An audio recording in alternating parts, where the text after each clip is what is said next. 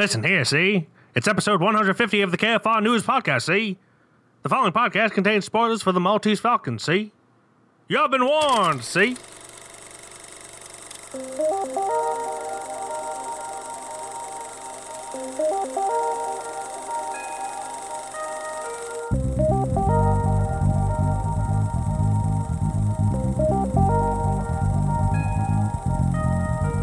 I see what you did there, and we're just going to keep it going by just keeping it going. All right, welcome back, everybody, to podcast, radio, whatever you want to call it. God damn it. I'm Glenjamin Button, along with your host, Miguel Magusto here. Hello, I feel like we've 150th episode, and it feels like we've been doing this for 150 times. Yeah. This It really damn does. accent. Anytime a movie is from before 1950. 1970. Yeah, 1970, yeah. We're just, listen here, see? God damn it, everything's too old for this. Yes. How you doing, Glenn? I'm not bad. I'm prepping for some good old vacation time. I really had a Yes. bad case of the Mondays, but I'm in a better mood now, and that's all. Yeah, but that you're going to matters. have a great case of the Fridays. As soon as Friday hits, I'm off to a different planet. It feels Exactly. With all this Monday, Tuesday, Wednesday, Thursday, Friday-ness going on, have you watched any movies? I had watched one movie besides our movie, and we had both reviewed it, and it's up on the YouTubes. That movie is Firestarter. Yes. I'll let my words speak for myself in the video. I'll let myself speak for myself. I'll let thank you. myself speak on that. Thank you. Other than that, I watched Maltese Falcon, which we will get into in a bit. But I know you've been holding out on me, haven't you? You've got some videos and movies to talk about, don't you not? I don't know what I meant about the videos, but yeah, the me movies. neither. I mean, it's a pretty light week for me. I only watched 4 movies from the last time we recorded. Firestarter was the first one, of course. We have the YouTube video up so people can check out to see our thoughts there. Then for my cinema bucket list series that I'm doing for the 1001 movies you must see before you die, I rewatched The Killing Fields, which I had not seen since before my junior or senior year of high school. Because the reason I watched it then was we had the option for English class to either read 2 books or watch 1 movie. And I was the only one that picked watch 1 movie. Who wouldn't want to watch a movie? Over reading 2 books? Like, I'm not against reading or anything, but like over the summer, we're talking about time here, time management. Talking about time is a construct. How am I the only one that picked watching 1 movie over reading 2 books? I don't understand it. Even like me being a movie buff aside, there should have been at least like 50-50. 100%. At least. And I was the only one that watched The Killing Fields. Anyway, Killing Fields is a great movie. It's heartbreaking because it's about the real life genocide of Cambodian people. In Cambodia by other Cambodians. It's like a revolutionary war situation that went on there, and it's really heartbreaking. It won several Oscars, including Best Supporting Actor. And Best Supporting Ass. Yes, Best Supporting Actor for the actor who was actually he was in Cambodia, living in Cambodia during these times. His name is Hang S. Nor, I believe is how you pronounce it.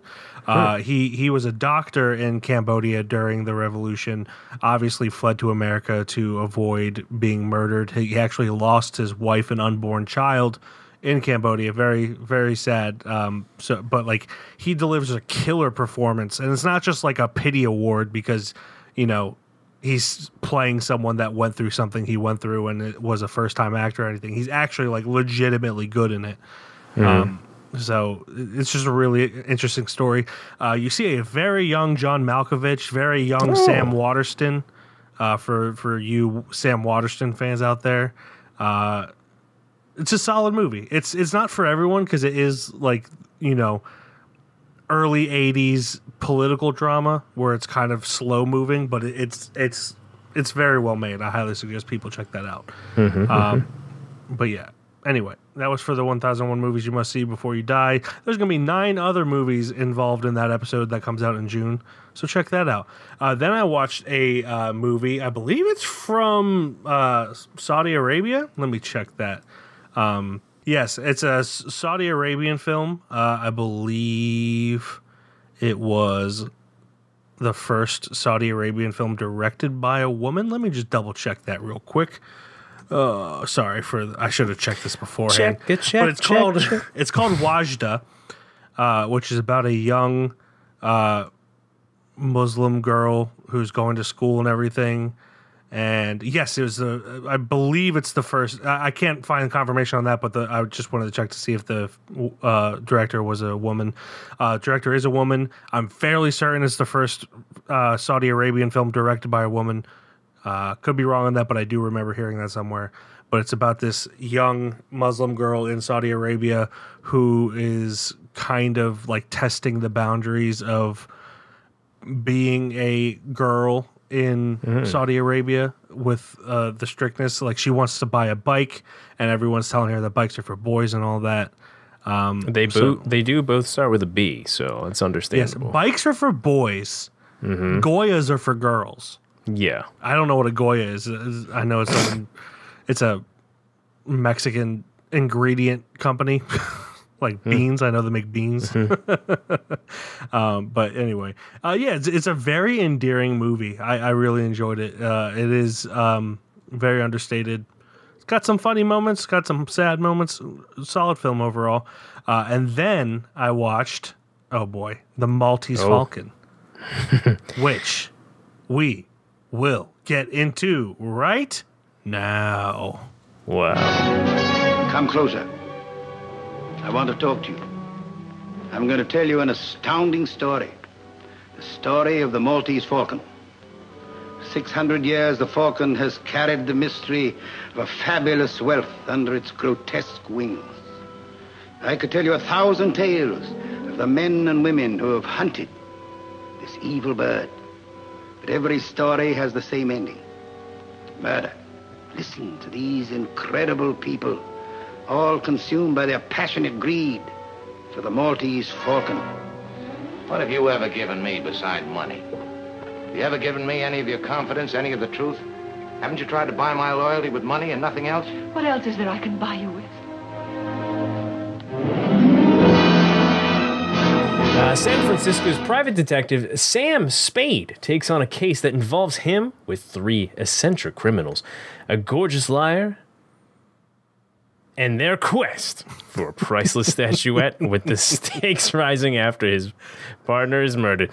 That comma fucked me up. Pause. I'm keeping that very long pause. That comma fucked me up. I was not ready for it. It is written and directed by John Huston, based on the novel by Dashiell Hammett, starring Humphrey Bogart, Mary Astor, Gladys George, Peter Lorre, Sidney Greenstreet is in there. Where is that little bitch Wilmer? And Alicia, his name would be Alicia Cook Jr. It might be Elisha. I don't know. Elijah. Yeah. To be clear, the character's a little bitch. I'm sure he is not. Just to clarify, I don't want his estate coming after me for saying that. It's the character who is very purposefully made a little bitch. He does play a bastard. He does play a bastard. But yeah, this came up on Streaming Roulette. It is considered one of the greatest movies ever made. And it is... I have seen this before. When I watched it, I thought I enjoyed it, but I thought it might have been slightly overhyped by everyone. And while I appreciated it more this time, I still kind of feel like it might be slightly overhyped. That's not to say it's not good, because I do think it's good, but it does kind of not hit this way I feel like most people think it does. I would probably be in the same boat, to be honest with you. I've heard nothing but the best of the best. So, looking to it, I was expecting the best of the best. I guess maybe for its time and when it was released, and I'm assuming this was kind of early in filmmaking. They just figured out how to roll a camera, right? Yeah, this was about 10 years after talkies came about. So the sound had only been in film for 10 years. To put that into perspective, Iron Man came out 14 years ago. So Yeah.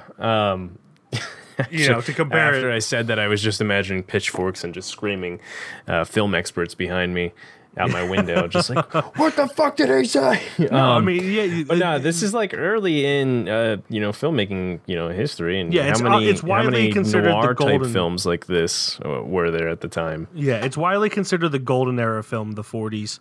I honestly couldn't tell you why. I think they're a bit hacky in the 40s. I don't dislike movies from the 40s, but I much prefer like late 50s, early 60s to the 40s movies. But like everyone's just like, oh, the 40s are the golden era. Again, don't have a problem. Not going to argue that, but they're all kind of the same from back then.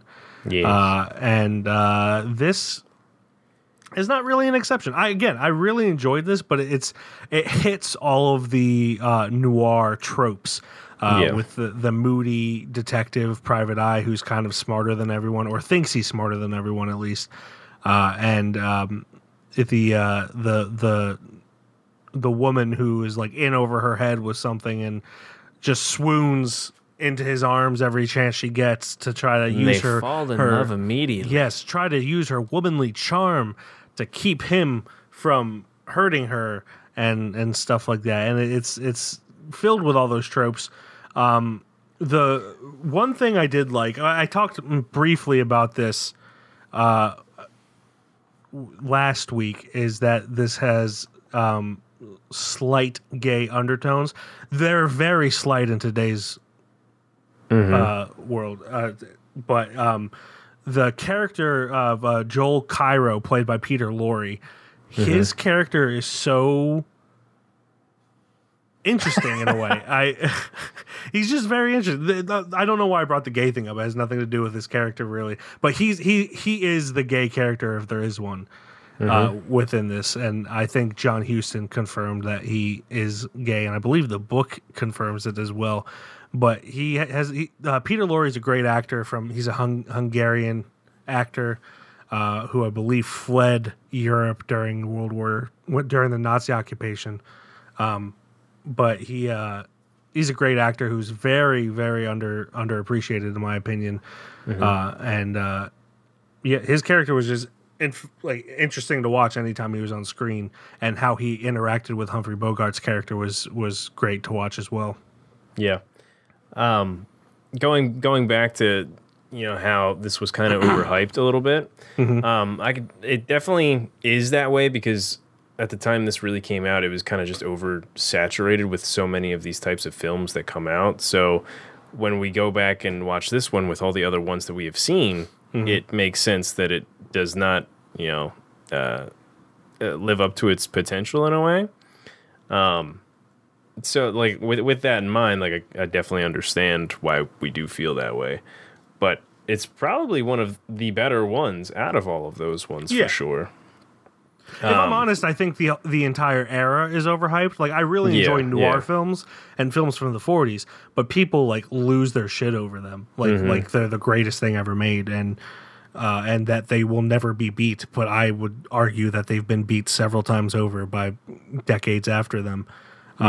Again, that's not to say that they're not good. It's just 2015 alone smacks the ass of all of the 1940s. I will never understand that mindset. It happens with music too, where people are just like, "Oh, the movies and music I grew up with are just better than ones coming out today." It's like, no, no, they're just different. Like, if it's not your thing, that's fine, but like, it's not better or worse.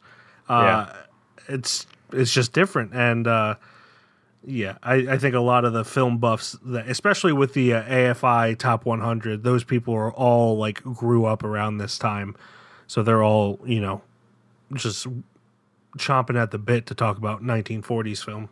But I really liked Humphrey Bogart in this. Sorry, no, you're good. Yeah, I really liked Humphrey Bogart in this. He played a smart ass, which was fun to watch at times, and especially how he interacted with Wilmer. I mean, with this, I think what's really nice about it is one of the best of its genre and time. Yeah. In that it has seemed to have been like the most impactful years past, like even like today, video game related wise, this is how I know most of the references now because of this movie. There was a game called Metal Gear Solid that had the character named Fat Man, which in turn was named from the bomb from World War II, Fat Man and Little Boy. And then, of course, that bomb was named after Fat Man from the character Fat Man in this. Oh, really? I did not know that. And then, of course, I had to look that up a little bit. But Yeah. so yeah, there was an interesting chain of events there. And then even another reference is Nolan North. I'm sure you've heard his voice. Every almost video game person has in the world. He did a character in Crash Bandicoot called, was it Dr. Engine or something like that? His name, yeah, Dr. Engine. And one of Nolan's, like primary, like, what's the word for it? Examples to use that voice was for Peter Lorre's character, or just Peter Lorre, period. He used like him as an example to create the Dr. Engine voice in the Crash Bandicoot video games when he did it. So that was really cool too. Yeah. So just today, like just between, the references and everything, that it held its own still as far as like its legacy in a way. Yeah. So that's pretty cool. I liked that. That was dope. Yeah, it's definitely got a great legacy behind it. And going back to this being one of the better films of its time and era and whatnot, for its time, it's incredibly well paced. I told you I rewatched the last hour because chaos was ensuing when I was watching the last hour. My son was going crazy, and I was trying to watch it and didn't really quite get to watch it all as close as I wanted to. So when I was waiting for you, I watched the last hour. And that last hour like flew by. The first 40 minutes flew by as well. But the last hour is incredibly well paced. And even though it is extremely dialogue heavy, to the point where the last maybe 20, 25 minutes are entirely dialogue driven. Yeah. That it's still well paced with its how its dialogue is broken up, and its blocking helps it be well paced. The performances add to the pacing as well. And so in that sense, it's an incredibly well made film where they're just exposition dumping at the end about how things happened. It doesn't feel like it's taking forever, like a lot of exposition dumps do. It's just extremely well made in that sense. And John Huston, who wrote and directed it, he just kind of showed why he's one of the greatest directors to have ever lived. And I've always liked John Huston, so I like his work. He do be good. Be good. How did he do what he did? Action. Good job, guys. Can you say that line a little faster? All right. Yeah. And then occasionally acts with a grovelly voice. Yep. Yeah. But yeah, this movie was great. The last half hour did have you like having to sit up and listen a little bit because I'm sitting there not at first, and I'm like, let me go back 2 minutes and re-listen to all that. Holy shit! I am confused about one thing. Sure. Wilmer, Fat Man had said that Wilmer's character, it's just Wilmer, I guess, had killed. What was his name? Trusby or Thursby? Thursby and Jacoby, whatever the fuck their names were. Jacoby. He said that he killed both of them, but then later they confirmed that O'Shaughnessy lady killed Thursby. No, she killed Archer, who was Humphrey Bogart's partner. My brain is on track now. Yes. Okay. That's something I had to clear up upon rewatching the last hour as well. But the characters in this are probably the best part, honestly, because they're all unique in their own way. The Fat Man is very different from Cairo, who's very different from Spade, who is very different from... They're all very different from O'Shaughnessy. gender aside, and Wilmer's got his own thing, and even the two cops who like from a distance kind of look like the same. They have person. Yeah, they're like the same person, but then one of them's obviously got a better rapport with Sam. Humphrey Bogart's good cop, character. bad cop. Exactly, it's good cop, bad cop. But I feel like the characters are like unique enough where it really adds to the story and how they interact with each other. And it's just it's really fun to see them all kind of in the same scene together. It's never really a dull moment throughout the film. Yeah. And the only real gripe I actually do have with it is that Peter Lorre's not in it more or like participating or enough. Random offshoot of this. Have you seen M? Not yet. The only one that I've watched with, I believe, both Humphrey and Peter is Casablanca, which, to be honest, I don't remember anymore. I mean, I'm surprised you don't remember it, but I'm also not surprised you don't remember it, if that makes sense. I also think I would watch it with my grandparents and I might have fell asleep. Yeah. So if that helps the case any, that's probably why I forget it. Yeah, Peter Lorre is great in M. That's a German language film.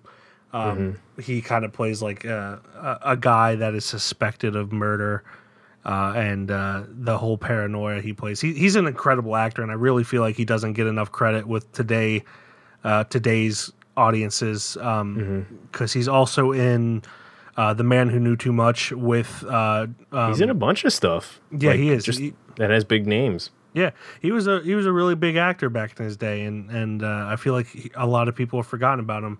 But from that era, he's one of my favorite actors. I've always really liked him, and hope more people check out his work, because he was incredibly talented, especially in M. He has this incredible monologue towards the end of M, where it's like, you can always tell acting from back then and acting today. Like, acting today is way more realistic than it was back then, because they were still kind of going off of stage acting. Yeah. But while his monologue does get there sometimes, there's also moments of like brilliant reality where it's just so nuanced that I can't speak enough about it. And I don't want to give too much away about it. But anyway, we're not talking about M. We're talking about the guy who played. We're talking about the Maltese Falcon. Did you know that the three remaining statuettes, the three remaining Falcons, they had 8 Falcons made. The 3 that remain are all worth over $1 million today. Damn. Yeah. Which is weird, because they're all made out of lead, or at least one of them is made out of lead. And lead is... I don't know. Is lead expensive? I probably should have looked that up before. Maybe not. How expensive is lead? Since it was a fake and made out of lead, I would assume that it's not. Okay, that doesn't tell me anything. I love that the Maltese Falcon in the movie was worth $1 million, and now like all 3 that still exist. Oh yeah. Oh, that's one thing I looked at. He so Humphrey Bogart's props. Yeah, Humphrey Bogart's character, once the jig was up, kept $1,000 for his time and expenses. $1,000 in 1941 dollars today is like close to $20,000. Jeez. Like, how much time and expenses did you have that you're keeping $1,000? But I mean, yeah.